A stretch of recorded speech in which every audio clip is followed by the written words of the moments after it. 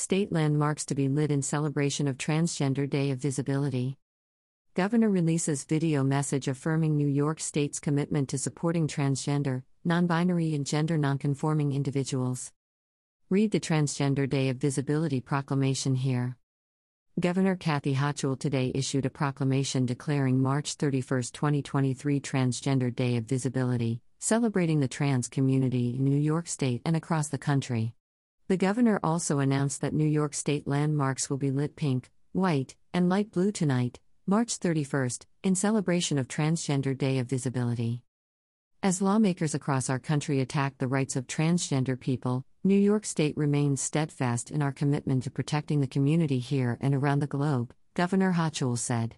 Today and every day, my message to the transgender, non-binary and gender nonconforming community is this: we see you, we value you, and you are welcome in New York no matter what. The governor's video message in honor of Transgender Day of Visibility can be found here.